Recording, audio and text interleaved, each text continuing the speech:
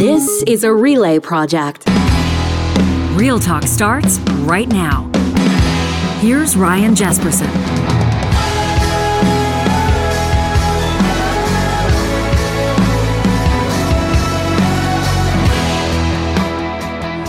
On this October 28th, on this Friday, we welcome you to Real Talk. Thanks for making time for us. Coming up in just a moment, Supriya Dwivedi, my guest, and then a COP27 themed roundtable before the environment takes center stage in Sharm el-Sheikh, Egypt, starting November 6th. We thought we'd focus on it here on Real Talk. A couple of informed voices from different perspectives. Dr. Sara Hastings-Simon joining us from the University of Calgary.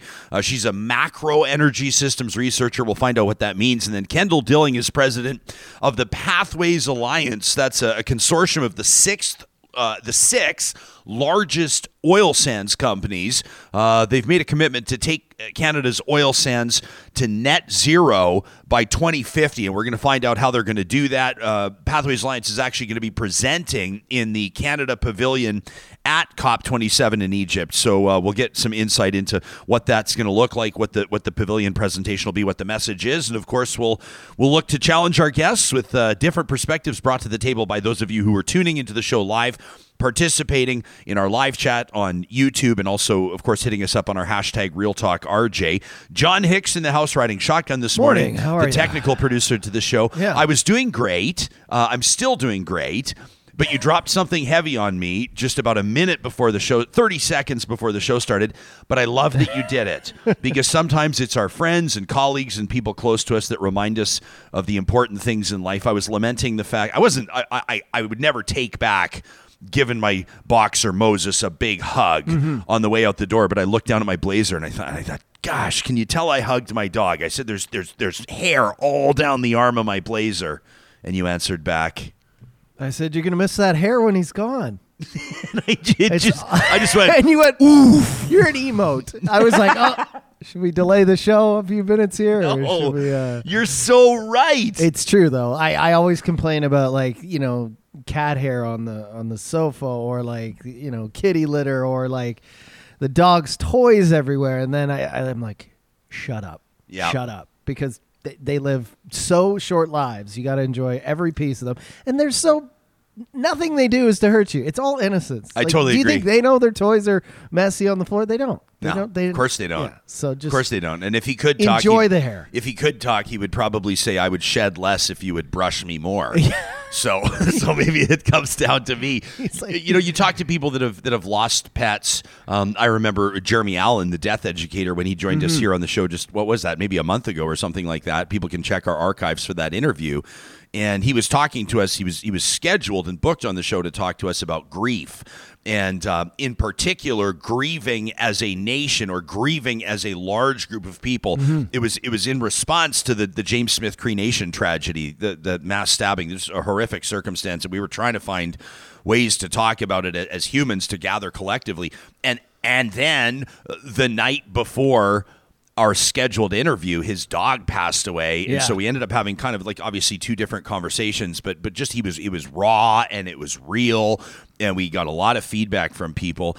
If you sign into your social media, it seems any day, it doesn't matter which day it is, one of your friends or somebody connected to you is mourning the loss of a pet, and oftentimes they'll talk about they can't quite bring themselves to put the water dish away.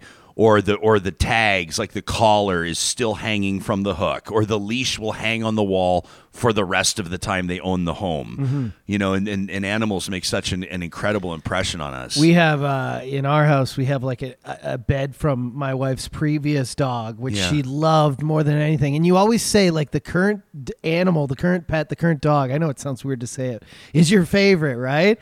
And then they pass, and then now, like, it's like the grief expert was saying, it's this weird mix of like joy, gratitude, and fear of the impending, not doom, but like sadness that's coming. Like my wife looks at our dog and is like, starts crying. I'm like, what's wrong? And she's like, I just love her so much. And I know, like, it's so short. Like, she's not going to be, she's like halfway through her life already. Probably. I saw a post from somebody the other day that was, they were talking about, in particular, it was like their dog was having joint issues and having a hard time getting up, having a hard time moving around. And they said, we're just going to do everything we can, because if you think about it, if hopefully this dog, they're like, hopefully this dog has a couple more years with us. And in the lifespan of 8 to 12 or 13 or 14 years, a couple of years is like 20 years for a human. It's a big deal, yeah. They're like, we're going to do everything that we can to ensure that they have this quality of life. And somebody had commented on the post, do you ever just look at your pet in the eyes and become overwhelmed with sadness, knowing that one day they will be gone? And I was like, oh man, I can't read these posts anymore. This is killing me. It's true though. And your dog's probably looking at you like, what is wrong with you? But you're just like, yeah, it's that impending, it's so short. Yeah. So short. Yeah. Stelly's watching right now, says one of my cats is 14 and is really starting to show his age. And it's hard to imagine him gone. Man, we didn't plan on starting the show like this, but hey, real talk, real life, your comment is so valuable. I'm so grateful you said it, but it hit me like a ton of bricks. And then all of a sudden my mic was hot. And so here we are. We are. But I'm gonna go home and hug the dogs even more. I'm just gonna get myself covered in dog hair today. Letting those dogs know with belly rubs and scratches behind the ear how much they're loved. Do they wake you up in the morning? No. They're both of them we have a boxer and a lab. They both love to sleep. So if you sleep till noon, well, that doesn't happen in the house anymore. But if you were to sleep till noon, they would sleep till noon with you probably. Like our cats, 5:30, 5:45. Oh, really? Meowing until they get their food every morning. And 3 out of 5 days a week, I'm like, shut up, I'm coming. You know what I mean? And then as I wake up, as I'm feeding them, I'm like, you know what? Like, this is kind of nice. It's like a get your day started feline early. Alarm clock. I'm gonna miss this meowing when they're both gone. For sure. I try to get some gratitude in. Early. Oh, for sure. Yeah, this is our live chat's going nuts right now, which is great. This is why we get together, right? So we talk about these things. Hawes says my current dog eats out of the same dishes that my previous dog did, because my ex saved them for 8 years and then gave them back to me when the current dog Kelso moved in. That's pretty incredible. Wow. That sounds like a healthy relationship between exes, by the way, too. I know a lot. Someone understands the magnitude of that emotional connection. I actually know a lot of part-time dog parents right now. Like I have 3 friends who are all like previous relationships and they share a dog. Yeah. Like the dog comes Custody, over for weekends sharing, or 2 weeks a month and For sure, and why wouldn't you be? That can get kind of nasty, I would imagine. These custody battles, you hear how nasty they get. The pet is the family member. Important to both of them. Of course. You know what I mean? It's like... Of course. You can see how that might get messy in particular circumstances. He bought me the dog for my birthday. The dog is mine. But I paid for the dog. But I paid for the dog. Now here we are laughing about people's pet custody battles. Better move on. That's the signal. It's time to move on. Supriya Dwivedi. Every once in a while, the universe just prompts and lets you know it's time to move the conversation forward. We have an animal-themed submission in Trash Talk. I'm going to let you know right now. It's going to break your heart. It's from Mel, who passed along a post off Facebook. You see this? It's a poaching example. But hey, that's what Trash Talk is all about. When you are all fired up, that's what Trash Talk is here for. That's presented by our friends at Local Environmental Services. Supriya Dwivedi in just a second. Want to let you know, I'm going to let you know on Monday as well. Monday's the 31st of October, Halloween, of course. And by November 3rd, you're out of time to get your tickets for the Covenant Foundation Lottery. $2.2 million dream home. Your chance to live in life-changing luxury. Of course, every ticket sold is going to benefit the quality of care, innovative care, the Misericordia and Grey Nuns hospitals. This beautiful, Johnny, I think I can call it a palace. This palace comes fully furnished. What a life-transforming win that's going to be. Only one person's going to get the keys to the house, but they're also going to be giving away a 50-50. Someone's winning more than $500,000 cash there.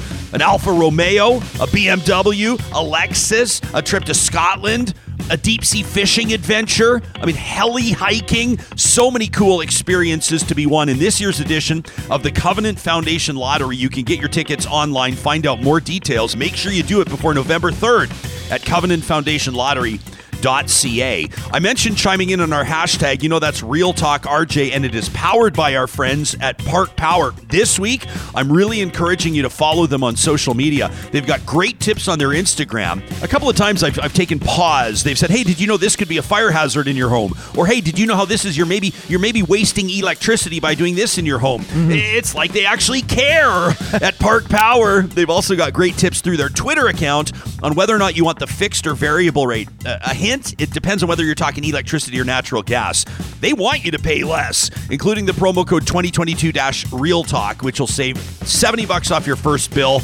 And before we get to Supriya, also a big shout out to our friends at Friesen Brothers. John, I got this in the mail. I'm holding this in my hand. Check this out. This is one of the Friesen Brothers flyers. Wow. Now, the good news is if you didn't get one in your mailbox, you can always find it online as well at friesen.com. The reason I wanted to mention it, they got all the specials on all the food that people want and all that jazz, but what about the What's for Dinner feature? They take great fresh ingredients. Check this out. And then they give you the recipe. It's a simple recipe to follow. You just use the QR code. Of course, you can find all the ingredients in store and receive bonus points at Friesen Brothers. That's friesen.com. Every Friday, it's an absolute pleasure to check in with the co-host and the star of the Seriously podcast, Supriya Dwivedi, a great friend of the show, a member of our editorial board. It's nice to see your face again. Thanks for making time for us on this Friday. Always, Ryan. Good to see your face. We opened the show with some heavy stuff, talking about our connections to our pets. I was sitting in the shallow end of the pool, worried that I had some dog hair on my blazer, and John reminded me the dog won't be here forever. Do you guys have pets in the house? Yeah, man. I've got a 14-year-old lab mix who will be 15 in December. I've had him since he was a puppy, and he's really slowing down. He's starting to pee in the house every now and again.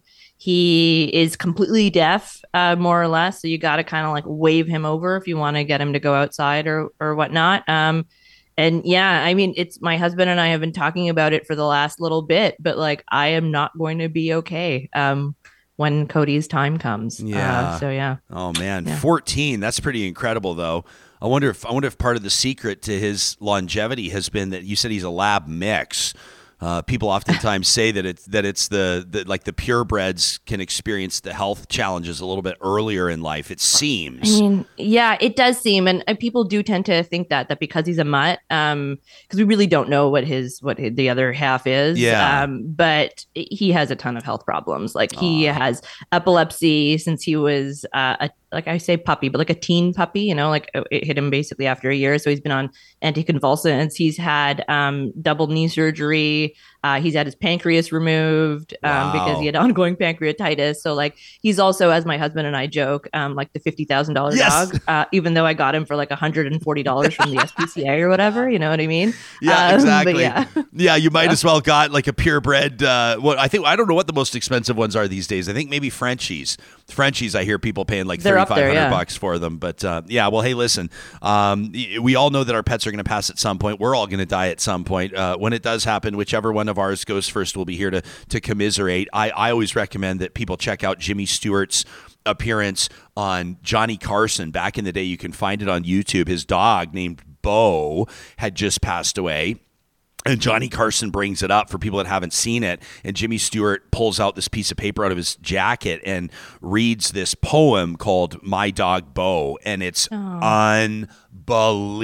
We can't play it here on the show, for copyright reasons. But people, after you listen to this entire edition of Real Talk, go figure out or go find that Jimmy Stewart appearance on Johnny Carson. It'll get the waterworks going. I guarantee it. You and I are talking social media today on a couple of different fronts. We'll talk about Meta in just a moment. I'm just market share. I mean, they're talking like a $700 billion value loss. I mean, wild. But why don't we start with the lead, so to speak, and that's that Elon Musk now owns Twitter.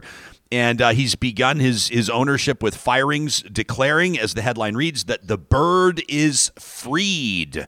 What do you make of this, and where does this story go from here?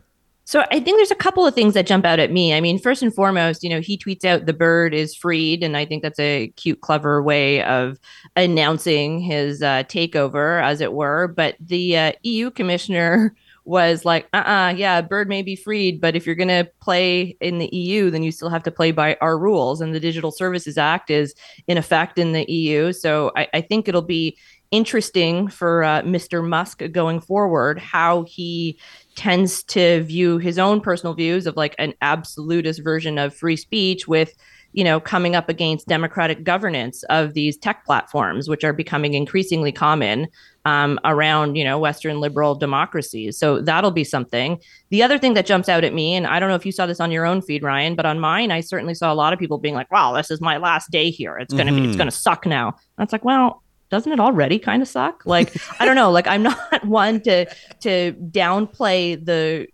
hordes of bots or the vitriol that people can face on online platforms, particularly, on Twitter.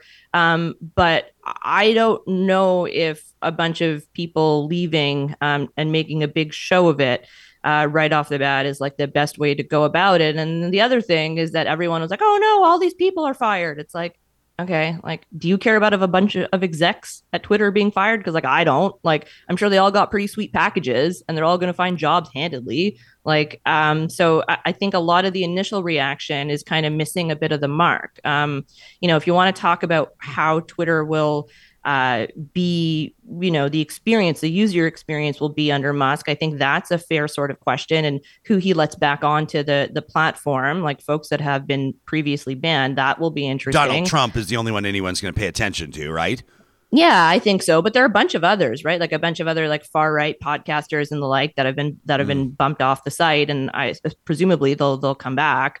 So that may make the experience worse for some, but I think it's more the struggle that Elon's going to have of being like the king of Twitter, so to speak, because like he now wears everything. And that, I don't know why you would want to do that as like the richest dude on the planet, but he wanted to, so he can. Do you? I don't know the whole thing about like, and I don't quite understand it yet, to be honest. Like now it's pay to play. Is that right? Someone's saying there's like a $7 a month charge if you want to have like certain options or things like that, and there's going to be a change to how it's monetized, and I don't know how it'll be interesting to see how ingrained Twitter is into many or most people's lives. I mean, I spend a lot of time on Twitter. It's a great platform to send out our message on the show or to promote a cause or to respond to something. So you could say certainly it's ingrained itself there. I think I signed up in like early 2010, so it's been like 12 years approximately. Most people that are on there have been there probably close to a decade. But other things happen. Other things come and go. I mean, people used to. Maybe it's a bad comparison, but like ICQ or other things, or like people. I thought you were going to say MySpace. But but sure, another great example. Like maybe there's another thing that's next, and maybe Twitter 5 years from now will be gone for good. I don't know. What do you think?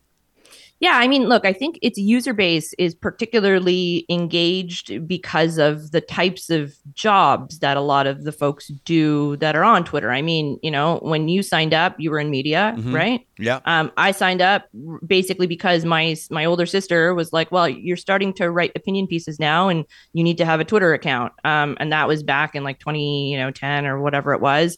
And so that's why I joined. I don't know if I was like a regular person with like a 9-to-5 job, if I would be so attuned into what's happening in the Twitterverse, so to say. And I think it's particularly valuable if you're a journalist, if you're a politician, if you're somebody that needs to regularly be on the up and up of, the minutia of what's happening in the news cycle.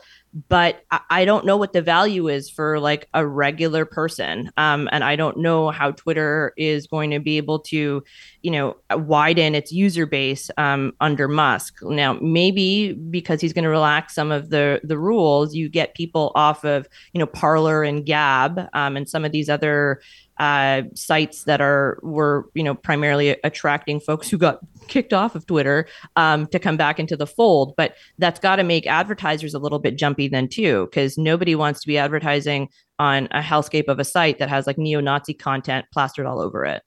True. No, true. True, but true, yeah, true. Period. Turn the page. New chapter. But people do want to advertise on a site that has a ton of traffic. Is it's fair to say that bringing Donald Trump back to Twitter is going to bring a lot of other people back to Twitter. Sure. Whether or not, you might, Hillary and others might call them deplorables, they still may be brought back to Twitter. And that's not necessarily bad for advertisers. Okay, loaded question. He did, pour gasoline all over the fire. He started the fire of January 6th. He's a former president. And how do you feel about Trump being banned from Twitter? Like has he done his time? Has he served his time out? Should he be back on Twitter? Yeah, that's a good question. I don't like the problem with banning somebody like Trump, but then allowing, other like dictators to be free on the platform to post all sorts of nonsense. Whether we're talking about, leaders in Iran or leaders in Russia, if you can pick your poison there. But it does seem to be a little bit skewed in terms of the American sense and only having consequences for President Trump. But, to your point about people rushing back onto the platform and it becoming not like must-see tweets or whatever. I remember when he was in office, we had to regularly scan his Twitter feed to see if what was up, right? And I know the Global Newsroom did that regularly. So it's one of those things where I think people will have to pay attention by virtue of the fact of who he is. But I don't know if it's incredibly healthy for democracy if you have somebody that's constantly trying to put out anti-democratic views out there and to incite other people to overthrow the government. So he may get let back on. I'd be curious to see how long he can stay on without having some other sort of consequence be put on him, I guess is what I would say to that. I have mixed, I shouldn't say I'm obviously not a Trump fan, but I'm not a Trump fan. Absolutely not. But I do. I think it's obvious. Yeah, I think it's obvious. Have I said a couple things? But I just like the whole thing of banning someone from a platform. I don't for me, there's not black and white. There's not. And I think that there's danger to, I roll my eyes a lot these days when people talk about the idea around cancel culture or more specifically censorship. I don't think that most people that lament the censorship they see around them are actually seeing censorship. I don't think that's what it is. But I also do think that it's and I'm a bit of a hypocrite here too. I talked to Danielle Smith about this, Alberta's premier, about her new policy, which she doesn't appear to be adhering to it. But she sat in this chair next to me and said that she would have a new policy as premier where she wouldn't be blocking thought leaders. She wouldn't block anybody that didn't call her an F, a B, or a C. That was what she said her policy would be. And then the most Twitter mentions that we've had over the past 3 weeks have been people saying, well, I just got blocked and I didn't call her an F, a B, or a C, so I don't know what's up. And quite frankly, as I block people sometimes, and sometimes there's reason, and sometimes I just fucking feel like it. I don't want to hear from them anymore, so I block them, and it's my right to do so. But also, it's in a way, kind of a bad look, right? It's kind of a bad look to be blocking people, let alone shutting people out of your forum. It makes you look, at worst, maybe a little bit insecure in your ideas or your ability to debate people. You know what I'm saying? And I'm not just trying to be devil's advocate. I don't really care if people block other people because it's not like their tweets magically disappear. Just log out of the platform and go onto their profile and see what they're saying. But is it different if a premier blocks someone than a member of the general public? I think there is a difference there, obviously, but it is her Twitter feed. And if she doesn't want to hear from people, then she doesn't want to hear from people. I think that's a disadvantage. Somebody who's a political leader and who's supposed to be tuned in. I think it's hypocritical, particularly after what she said on, your show, right? When she said F or B or C. And by the way, what is F? Like somebody's calling her a fuck or somebody using the word fuck? Yeah, I don't know. Because that's not clear to me. Like B and C is clear, but B and C is clear. Yeah, maybe she just like what if somebody said at Danielle, I'm so fucking fired up about taxes. Yeah, is she going to block them? Like, maybe. I don't know. Anyway. Yeah. Neither here nor there. But all this to say is that I think people also have the right. I should have asked a tough follow-up question on that one. yeah. What's wrong with fuck, Premier? But like, I think people have the right to control their own timelines. And, if you don't want people chirping at you, then yeah, go ahead and block. I prefer the mute function personally. I use that quite liberally just because I think it blocks it from your own mentions. And the person doesn't know they've been blocked from your own mentions. So they're just kind of like chirping about, unbeknownst to them. And it's somewhat cathartic. But I get that people, even if you are a politician, even if you are a premier, wanting to cut down on some of the crap that they see or just cut down on their own notifications, if that's the case too. Yeah. Hey, let me ask you about this story. This with Meta.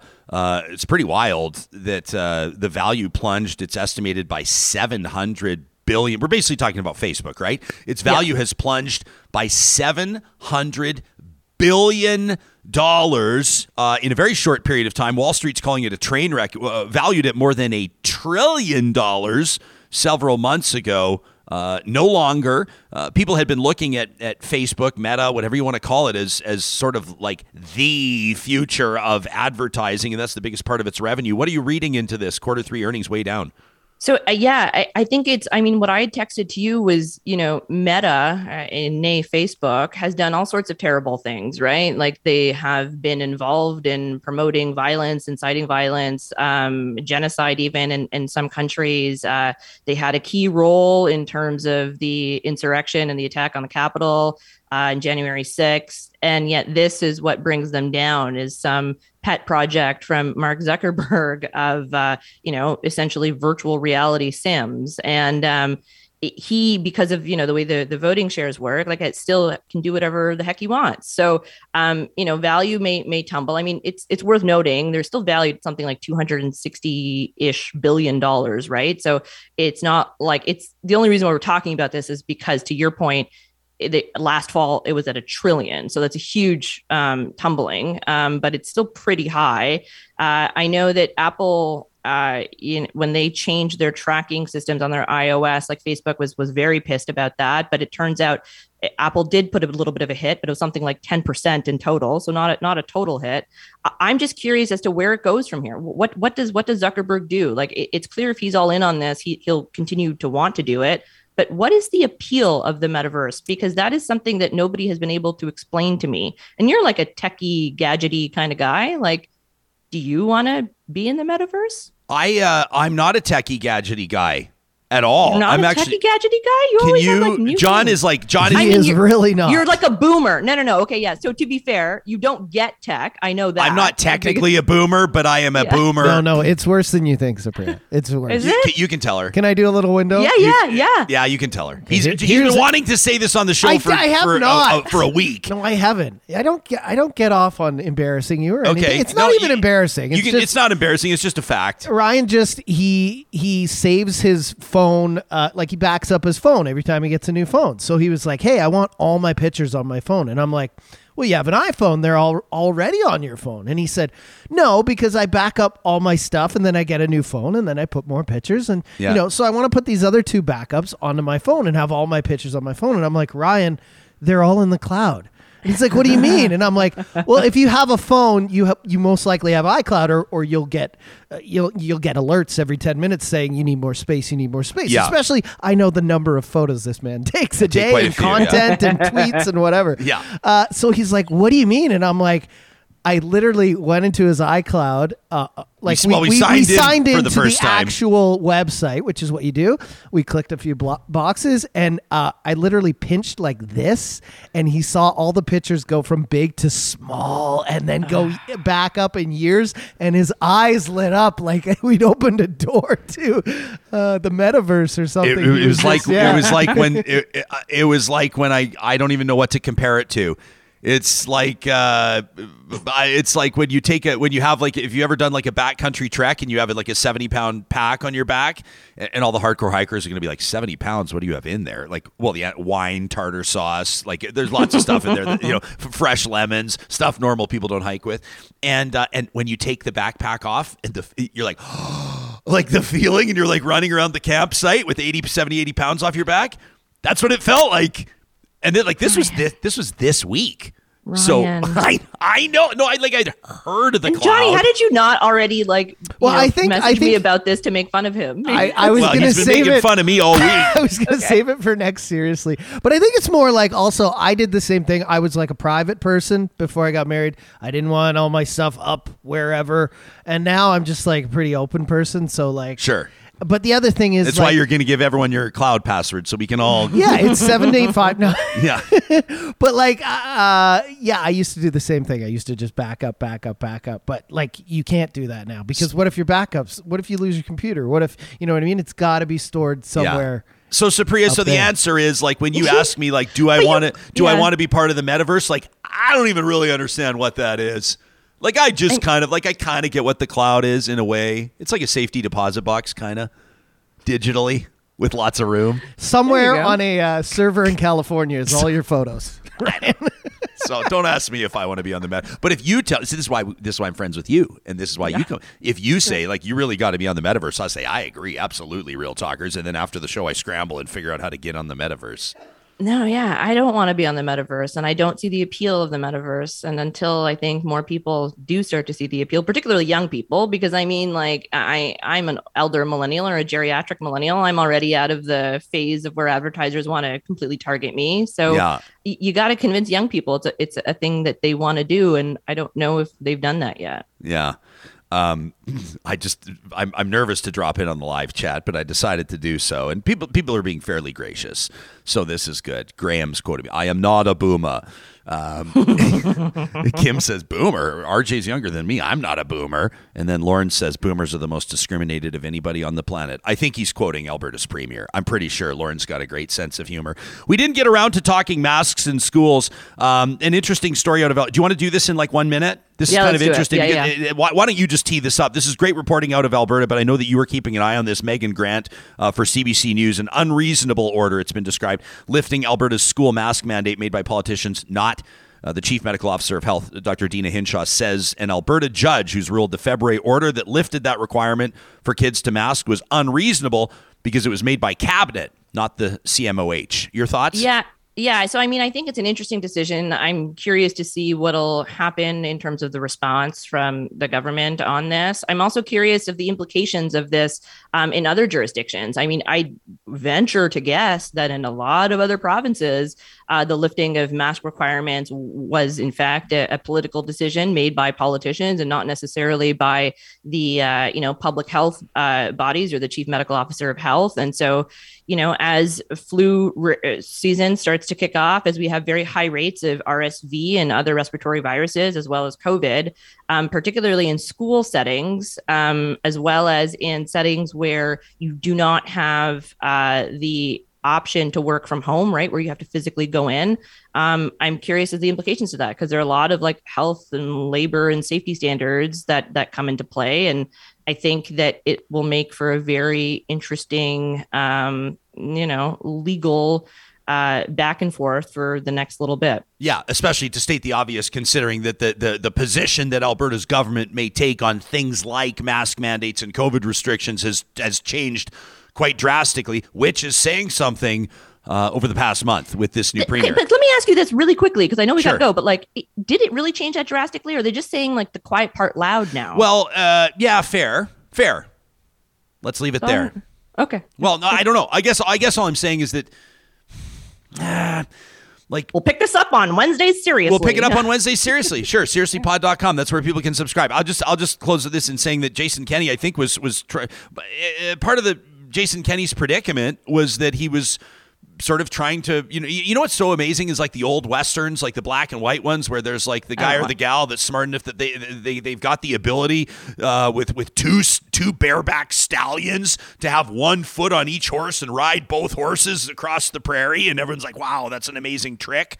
That's what Kenny was trying to do. And so you've got like the urban elites, I'm saying that facetiously, but you've got, people that run businesses and that pay attention to science that were like, please bring in measures. There's a pandemic. Thousands of people are going to die. We hope it's not millions. And we need to do things like restrict interaction, temporarily shutter businesses, consider measures to be taken in schools, et cetera, et cetera, et cetera. And Alberta maybe was less urgently adopting some of those measures, but Alberta was adopting them. I'm trying to be careful what I say because people can poke holes in everything I'm saying here. But generally speaking, and then the other horse, the other wild stallion, we're the freedom fighters, the freedom fighters. That figured like any sort of like public health restriction is an infringement on their God-given right to pursue freedom and liberty and all of the other American phrases that they love to trot out in Canada.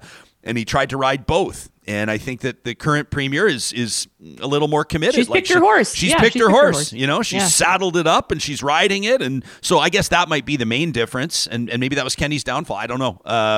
I think I do know, but I digress. Thanks for joining us. Love seeing you. Have an amazing weekend, and we'll see you on Wednesday with Seriously.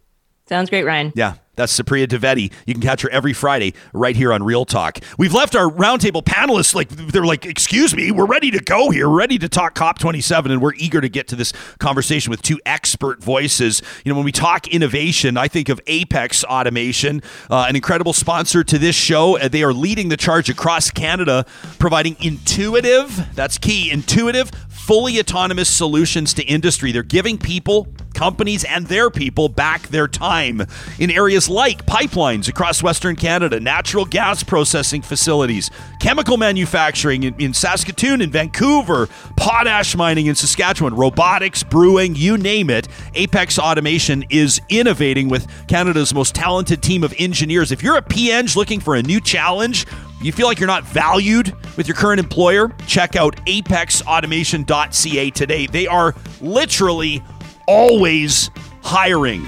Our friends at Kubi Renewable Energy want to remind you about the solar energy solution to power your life and the avenue you can take to make it happen way more quickly than you might think. The Canada Greener Homes Grant is available right now.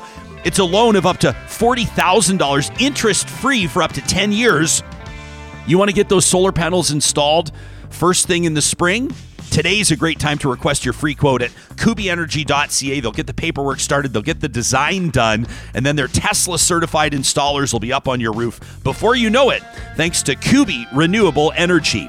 Same deal with Eden Landscaping. Of course, their teams are not building retaining walls or putting in water features in the middle of February, but they are pulling permits, designing how they'll bring your outdoor space to life. If your next summer involves a special celebration, maybe a 50th anniversary or someone's 18th birthday, maybe someone's having a retirement party and you're going to be hosting it, why not get that landscaping vision realized by putting a call in today or visiting landscapeedmonton.ca sometime this weekend. Mike and his team can show you their portfolio and figure out the best fit for you. That's Eden Landscaping.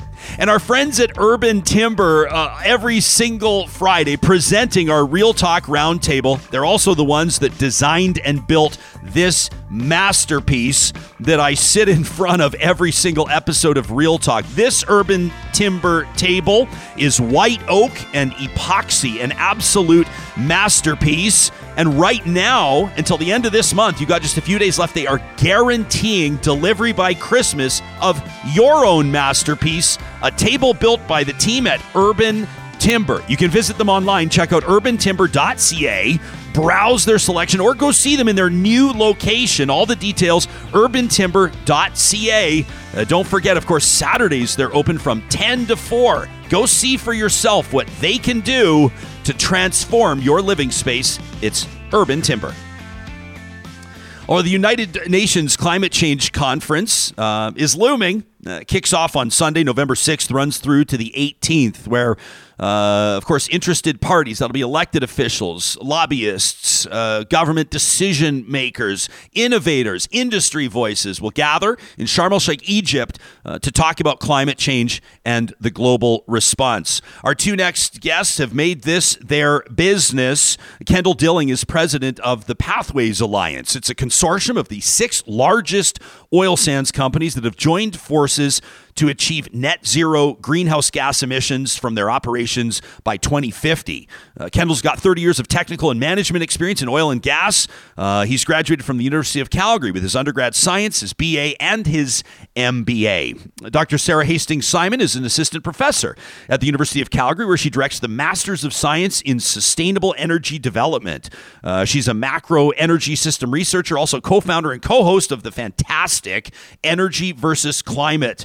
It's a webinar and podcast that explores the energy transition in Canada's energy capital. Of course, that's the province of Alberta. A warm welcome to the both of you. Really looking forward to having coffee with you today and having a good back and forth. Please, as you know, with the Real Talk Roundtable, we invite you to speak freely, to interact with one and each other. Dr. Sara, why don't we start with you? Of course, COP27 is an opportunity for people around the world to have a conversation that, of course, is imperative to the future of the planet.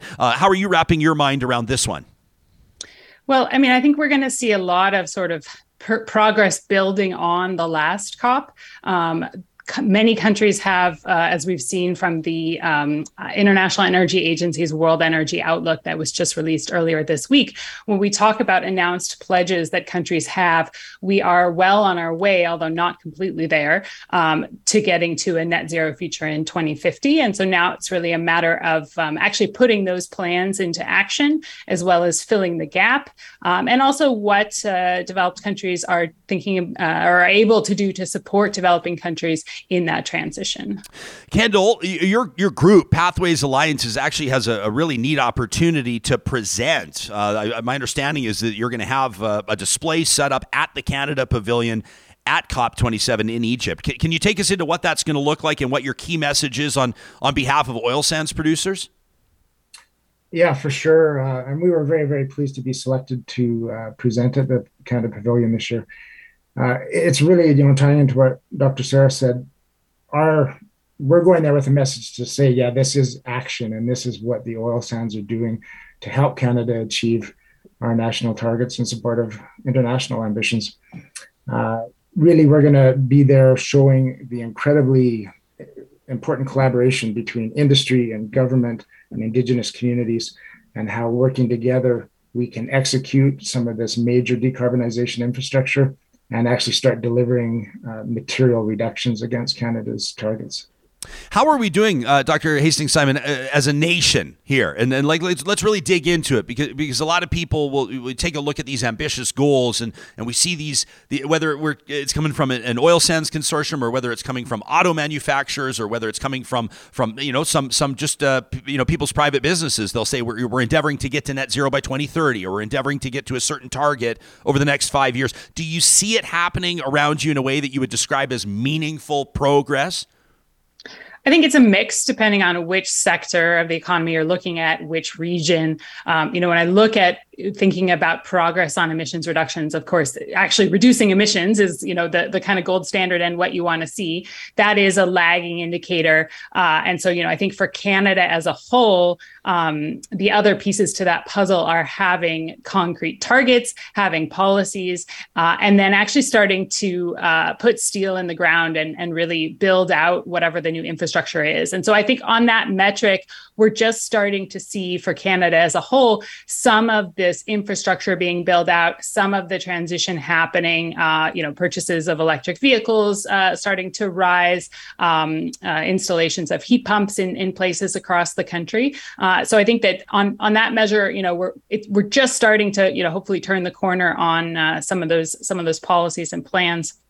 I think when it comes to, Alberta as a province, I certainly have a serious concern about the fact that we don't have a target as the province of Alberta. We don't have an emissions target. We don't have a robust climate plan that, touches on all sectors of our economy behind that. And I think that, in so much as the province is planning to go to COP, which, I think is a great place for the province to be and to learn and to see that global conversation happening, the lack of really that tangible plan is going to be challenging, because that's what the folks at COP are looking for, and sort of commitments without those clear policies are really not gonna meet the bar. Sara, I am going to circle back on Alberta sending a delegation to COP, because I'm not convinced that it sounds to me to be somewhat of maybe of a combative type scenario. But I'll talk to you about the politics of COP in just a moment. Kendall, I couldn't help but notice when Sara started talking about infrastructure and putting steel in the ground, you were nodding like you had this visceral response to it. So why don't you take it from here?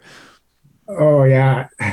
Steel in the ground, Doctor. Sorry, you took my favorite expression. Sadly, right now, Canada's track record of executing major infrastructure over the last decade or so is quite abysmal. And we become a little bit of a laughingstock internationally in terms of our ability to do this. And so I just really feel strongly, as does our industry, that we've got a chance here, and we've got to get all these things to align, the regulatory and the stakeholder and Indigenous and fiscal frameworks and everything, to really show and demonstrate to the world that we can actually get big projects done.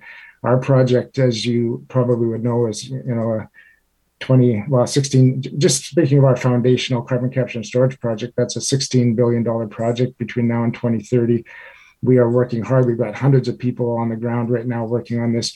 And there's a lot of things that have to line up for that to be in operations by 2030. We're going to do everything in our power to make sure that if it slides, it's not because we didn't do our part as industry, but we need partnership with government and stakeholders to remove some of those barriers that have stopped previous projects of this nature from going ahead. But yeah, we are hell bent for leather to get this in the ground by 2030.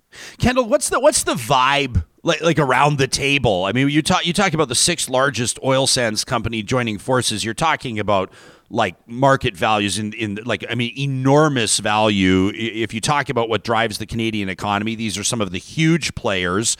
These are also companies that have faced opposition from environmental lobby groups and others around the world. I know that there have been branding exercises underway. I can't ignore the commercials on television that are featuring Canadians proudly working in the energy sector, saying, here's what we're doing on remediation. But still, the criticism remains. Can you give us a sense of the vibe of, I know you're going to give us an answer that'll of course represent the people that you're here to talk on behalf of, but like, are some people being dragged there kicking and screaming? Like, are some people very motivated to lead the charge on this? Are people cognizant of where the rest of industry is going? Can you give us a sense of what those conversations are like and where you think that people are at from a point of conviction?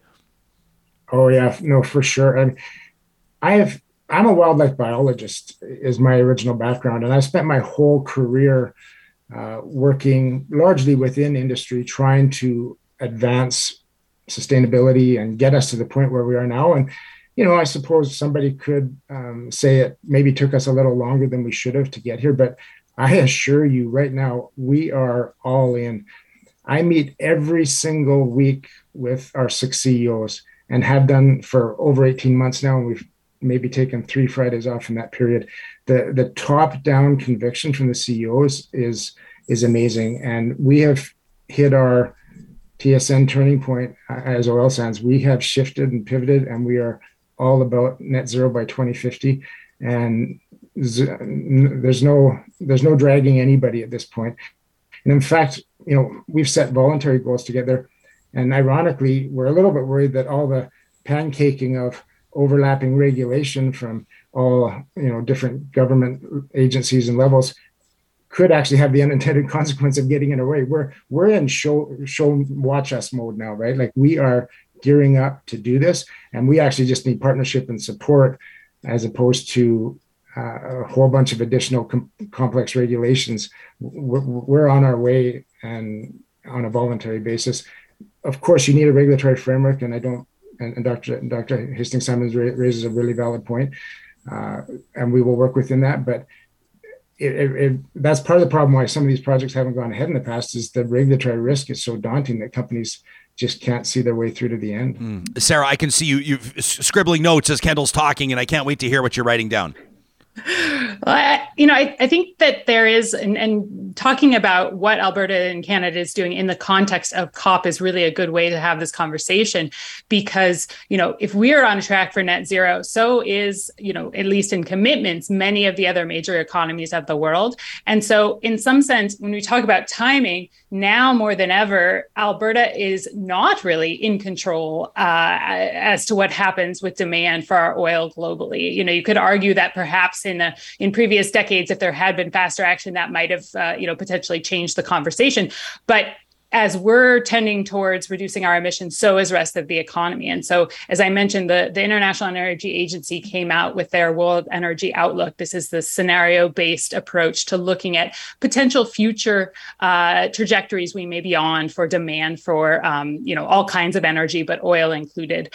And it's quite stark this year, right? So this is the first year where all of the scenarios show a plateau and decreasing demand for oil. But if we jump to the net zero scenario, there we're seeing really dramatic declines in global demand for oil through the next decade, to the point that they are projecting oil prices in the $30 range from 2030 going forwards. And that's really just based on production costs for the amount of, the number of fields and the amount of production that you would need at that point. And so, there's certainly a need for Alberta to continue to take action and to reduce our emissions. But I think we can't have a blind eye to, as the rest of the world takes action, whether it's on that net zero trajectory or whether it's just meeting the pledges that countries have announced. It turns out that transportation and electrification of vehicles, which of course is a big driver for demand for oil, is one of the few sectors that the IEA is tracking that is actually on track to net zero 2050 future. And so, while it is true that even in those futures, there will continue to be demand for oil for a number of decades, that demand will be dramatically decreased. And therefore, the value of that oil, whether that's oil coming from Alberta, if there is progress made in reducing emissions, or coming from elsewhere, the value of that oil will be significantly reduced. And so that, I think, is something that, is out of the control of the producers in Alberta, and certainly in Alberta's government. And I imagine as we get into the politics, that comes up again too. But that's sort of the reality of sort of where the rest of the world is going on emissions reductions. Kendall, want to give you a chance to respond to that, obviously. I obviously, I don't disagree. As they say, the Stone Age didn't end because they ran out of stones, and there'll still be oil in the ground when this world doesn't need oil anymore. There's, all kinds of credible third-party forecasts out there showing what that future demand curve looks like, and we're absolutely cognizant of that in our plans. For the period of time which the world does need oil and gas, we think it should be coming from, responsible oil from jurisdictions like Canada, with democracy and rule of law and great environmental regulations. And as we achieve our net zero ambitions, as we provide a largely carbon abated barrel of oil to the market, as that demand shrinks, that should be the highest demand barrel, is the lowest greenhouse gas barrel. And we think the oil sands are in a really good spot to compete for that declining share over time. But in the meantime, you have to get after those emissions. 25% of Canada's emissions right now come from production of oil and gas. If we don't seriously put our resources together to attack that significant wedge, we just can't make progress towards the national objectives we have.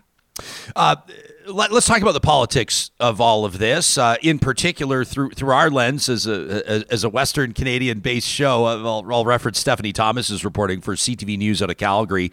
Alberta will be sending a 5-member provincial delegation to Egypt to COP27.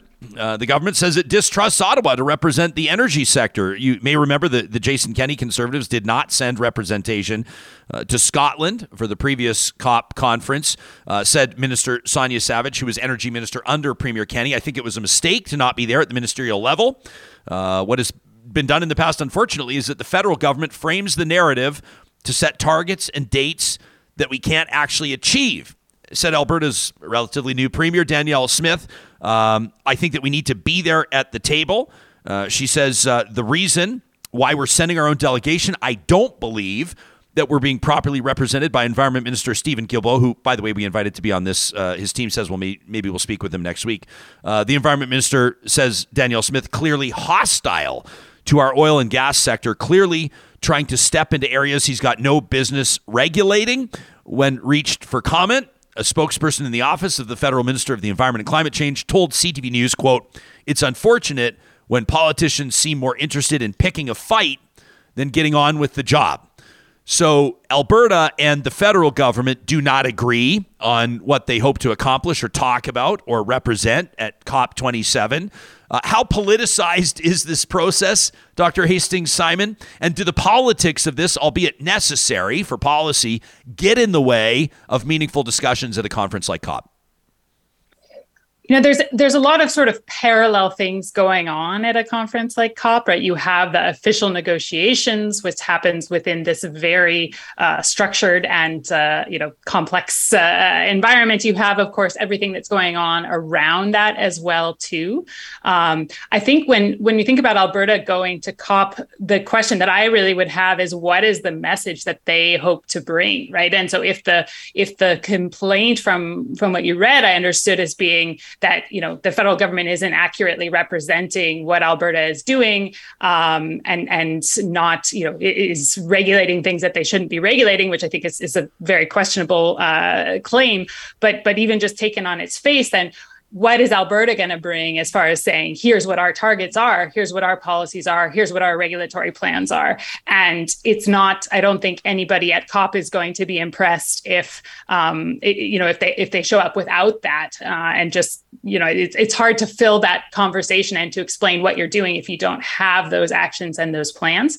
But I think also importantly, and I imagine that will become clear, you know, as they are at COP, it's really more and more about not what the federal government is doing on climate policy when it comes to the demand for Alberta's oil and the potential to grow or export oil, but it's really about what the rest of the world is doing on climate policies. And so I think from that sense, you know, being there and seeing the level of ambition and the level of action that's actually happening is quite important. Yeah, no kidding. And there's obviously, I mean, to say there's an international focus here, obviously, it's the United Nations Conference on Climate Change being hosted in Egypt. But a lot of it is talking about financing and infrastructure and development in developing countries. I mean, I'm taking a look. People can check out COP27.eg. They'll be talking about, you know, food security and innovative finance for climate development, the future of energy, water security. I mean, these are important conversations, global conversations.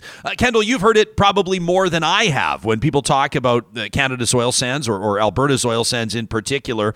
A lot of advocates in past have said, yeah, but you look at the pollution that comes out of India, or you look at what's happening in China, and people try to sort of make that, you know, those comparisons, because I think in a way they could make Canada's emissions look good. Everybody's heard the whole thing about, you know, 1.6%, like Canada responsible for global emissions. You know, though, that those often also land with a thud with people that suggest that Canada needs to be a leader in this context and set a good example with industry and other. When it comes to the mandate that you hope to accomplish there and the conversations, including developing nations, what role does industry play in contributing to or even attempting to shape those conversations at COP?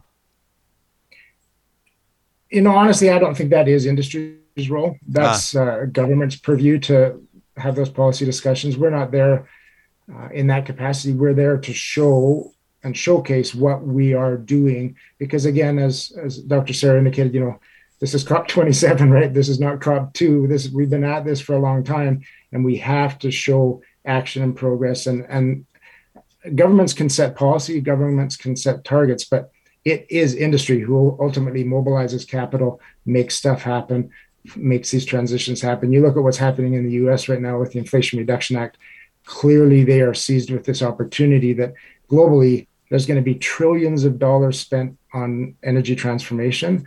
And why wouldn't they want to be a part of it? And I would say the same. Why wouldn't Canada want to be a part of that opportunity? And we have some really great bona fide cards to play. We are already global leaders in CCUS and hydrogen and, small modular reactors, critical rare earth minerals, renewables. There's a lot of areas where Canada has a lot of chops to share to the rest of the world and actually create economic opportunity coming out of this. So that's really our focus, is on the economic and actually executing side of things.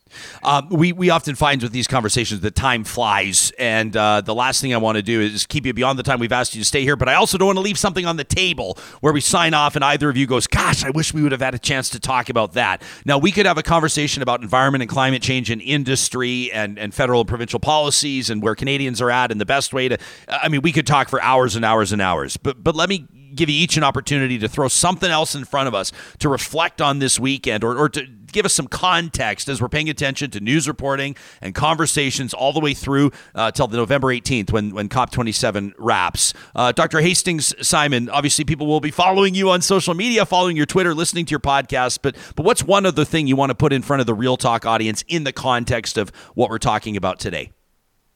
I think it's just really starting to look out for where there are signs of the pace of change, right? And we've been talking about energy transition for some time now. And I think it's easy to feel like this is some, future that we have to plan for and we'll sort of operate business as usual now, and then one day we'll get there. So I think it's really looking for, I even see it now just driving around in Calgary. I think every single time I leave my house, I see at least one electric vehicle on the road, and that didn't used to be the case.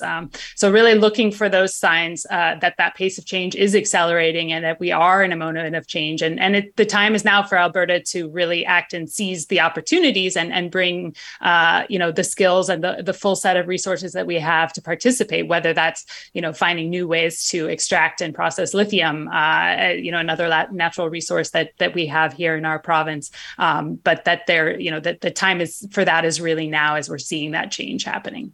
Kendall, last word to you. I would just say I really, really hope that we collectively show up at COP27 as a unified front. Obviously, there's a political dynamic here going on within the country that is challenging. As industry, we're just looking for certainty and a framework, regulatory and fiscal, and working with stakeholders that can allow these projects to move forward. To show up internationally and be taking shots at one another is not going to be helpful to anybody. We need all those parties at the table. And we have an amazing opportunity in front of us with Indigenous economic reconciliation. These projects, are all environmentally based projects, which is a core value to those communities. Much of this infrastructure development will take place on the traditional lands of Indigenous communities across the country. And there are going to be billions and billions and tens of billions, hundreds of billions spent that can create huge economic opportunity for those communities. So again, to miss this and sit on the sidelines while investment dollars flow to other parts of the world because we didn't get our act together as Canadians would be a national tragedy. Well said. Kendall Dilling is president of the Pathways Alliance. You can check out what they're doing at pathwaysalliance.ca. And Dr. Sara Hastings-Simon, an assistant professor at the University of Calgary. Make sure you check out her podcast webinar at Energy versus Climate. That's energyvsclimate.com. Thanks to the both of you for participating in this Real Talk Roundtable. We appreciate it. Thanks for having us. You got it. This Real Talk Roundtable, of course, is presented every Friday by our good friends at Urban Timber, and you can check out what they're doing at urbantimber.ca. Man, there's about 1 million angles you could take that conversation from. We really should have had a 2.5 hour show with them today. Yeah, we could. Well, we'll keep this going, though. COP runs all the way through. It kicks off officially in about a week from now. Sunday, November 6th. So really the 7th of November goes through to the 18th. And we've got a bunch of asks in. We hope to speak to the federal Environment Minister, Environment and Climate Change, which will be good, and other players. And of course, we know that if the roundtable holds true to typically what happens here, we're going to hear from Real Talkers to our email inbox that are going to say, well, you should talk to this person and this person and we're this already person. Hearing the rumblings. We love that stuff. That's great. Yeah. Keep that coming.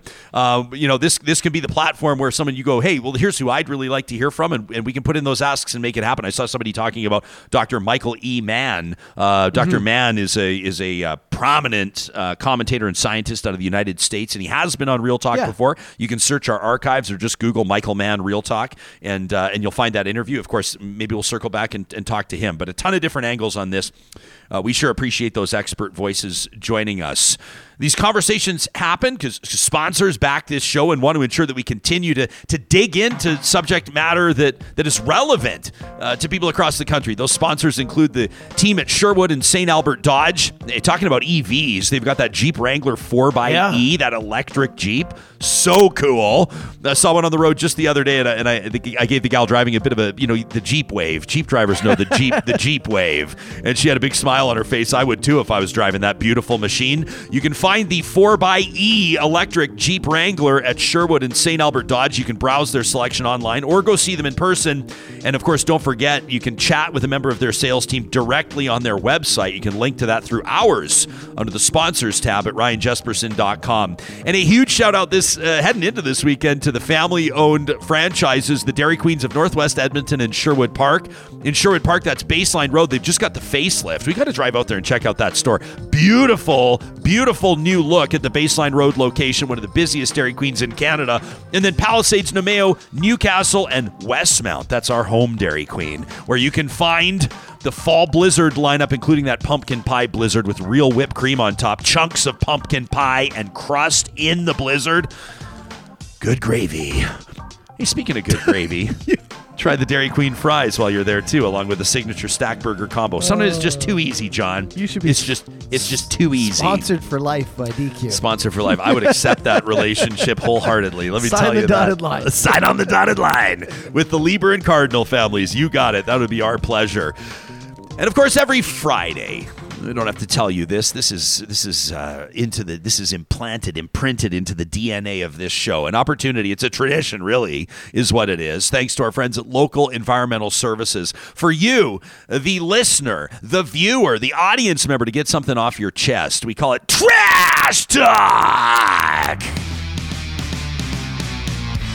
All right, a warning, like for real, a warning on this one. If you're watching this, we're about to show you something that's troubling to see. This is submitted to us from Mel. It's not for young eyes. We're going to show you, well, what happens when poachers run rampant.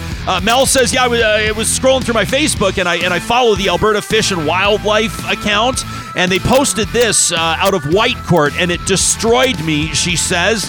Turns out a poacher took down a healthy 450-pound grizzly bear, prompting this post from Alberta Fish and Wildlife Enforcement. It was a week ago, 2 weeks ago, on Friday, October 14th, around 4 o'clock.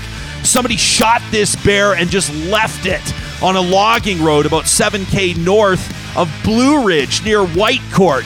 Now, witnesses say that this driver, they were behind the wheel of a pickup truck. It was a Dodge with a quad in the back, a blue pickup with a quad in the back. They're looking for this person. The vehicle drove up to the bear and then peeled off in the other direction. Mel says, now I'm sure that there could be a few explanations for this, just a straight up poacher, maybe somebody just killing for fun. Perhaps somebody mistook it for a black bear and then fled when they realized that they'd done something illegal. But I'm calling on the driver of this pickup truck, the person who pulled the trigger, to do the right thing. And says Mel, Real Talkers, if you know who this is in that blue Dodge with the red quad in the back 2 weeks ago that shot a grizzly and left it dead, turn them in. That from Mel. What about this one from Lauren, who says, I have strong objections to former journalist Tom Vernon's statement on Real Talk this week that I don't think that there's anybody in Edmonton really unhappy about the new arena. Lauren says, I live 17 blocks due east of the old arena, and I can assure you that my neighbors and friends who live in Montrose and Boyle-McCauley and downtown are very unhappy with the impact on our neighborhoods, our quality of life, and our property values. I invite you all to ride transit with me to work one day. See what I see, a tour of the other side, says Lauren. And I'm so disappointed, by the way, on a different front that Barry Morishita just can't win against Danielle Smith and Brooks Medicine Hat, partly because of the NDP. This is a repeat of the Highlands-Norwood election in the late 90s when the NDP insisted on running against a stellar Liberal candidate. And guess what? The Conservatives won. Gary Masick. I'm sure Dave Cornwallier, the blogger, would remember this. The Alberta Party, unfortunately, not a thing. Too bad, Barry. That from Lauren. Yeah, I too think the NDP should refrain from running a candidate in that by-election, but everybody thinks it's the Alberta Party that should fall on the sword. We can debate this another day, Lauren. Thanks for that.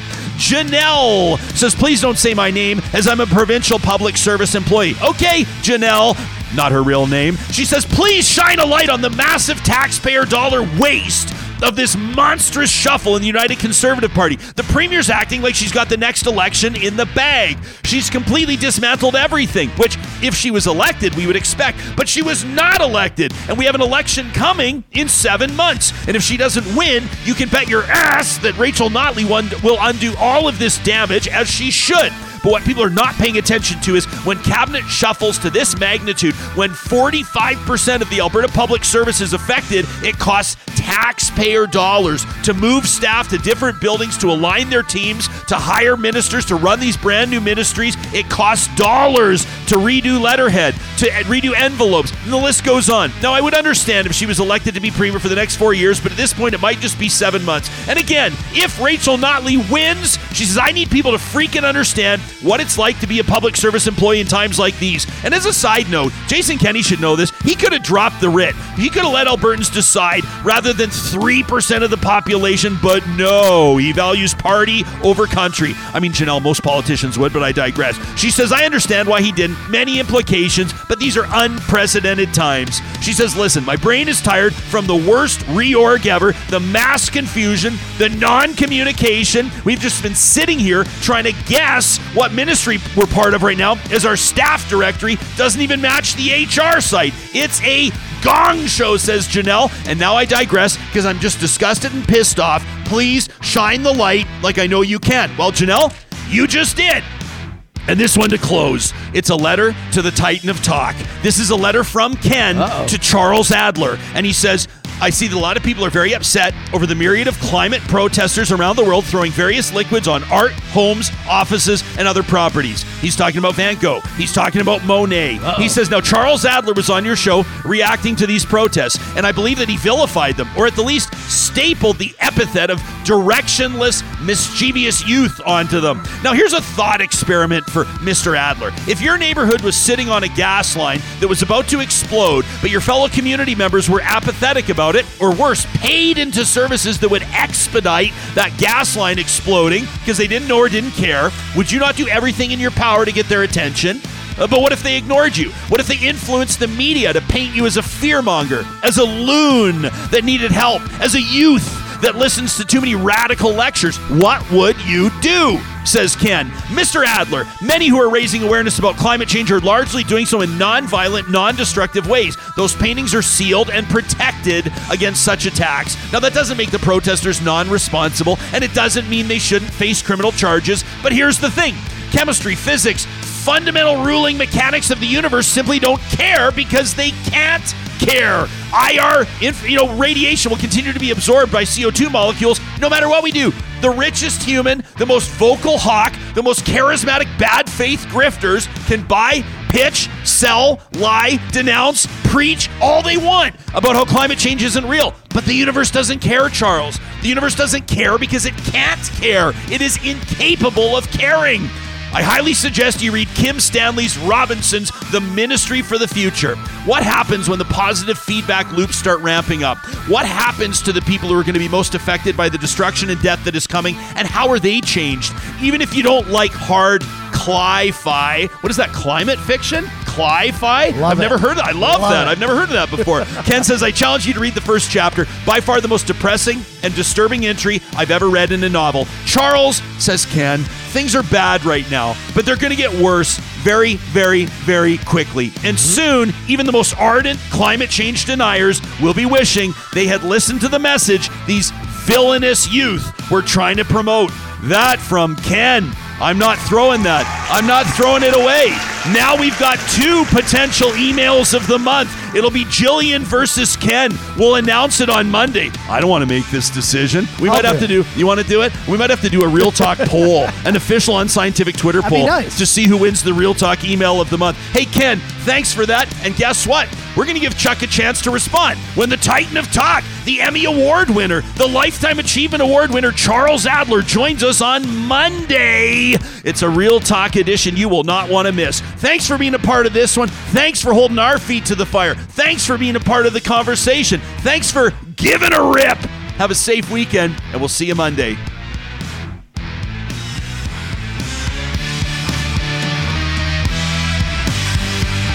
Real Talk is hosted by Ryan Jesperson. Executive producer Josh Dunford. Technical producer John Hicks. General manager Katie Cook-Chivers. Account coordinator Lawrence Derlego. Human resources Lena Shepard. Website design Mike Johnston. Voiceover by me, Carrie Skelton. Real Talk's editorial board is Supriya Dwivedi, Ahmed Ali, Brandy Morin, Ann Castleman, Corey Hogan, Harmon Candola, Catherine O'Neill, and Chris Henderson. Member Emerita, Julie Rohr. Real Talk is recorded in Edmonton, Alberta on Treaty 6 territory, the traditional and ancestral territory of the Cree, Dene, Blackfoot, Saulteaux, and Nakota Sioux, home to the Métis settlements and the Métis Nation of Alberta. Real Talk is a relay project. For more, check out ryanjesperson.com.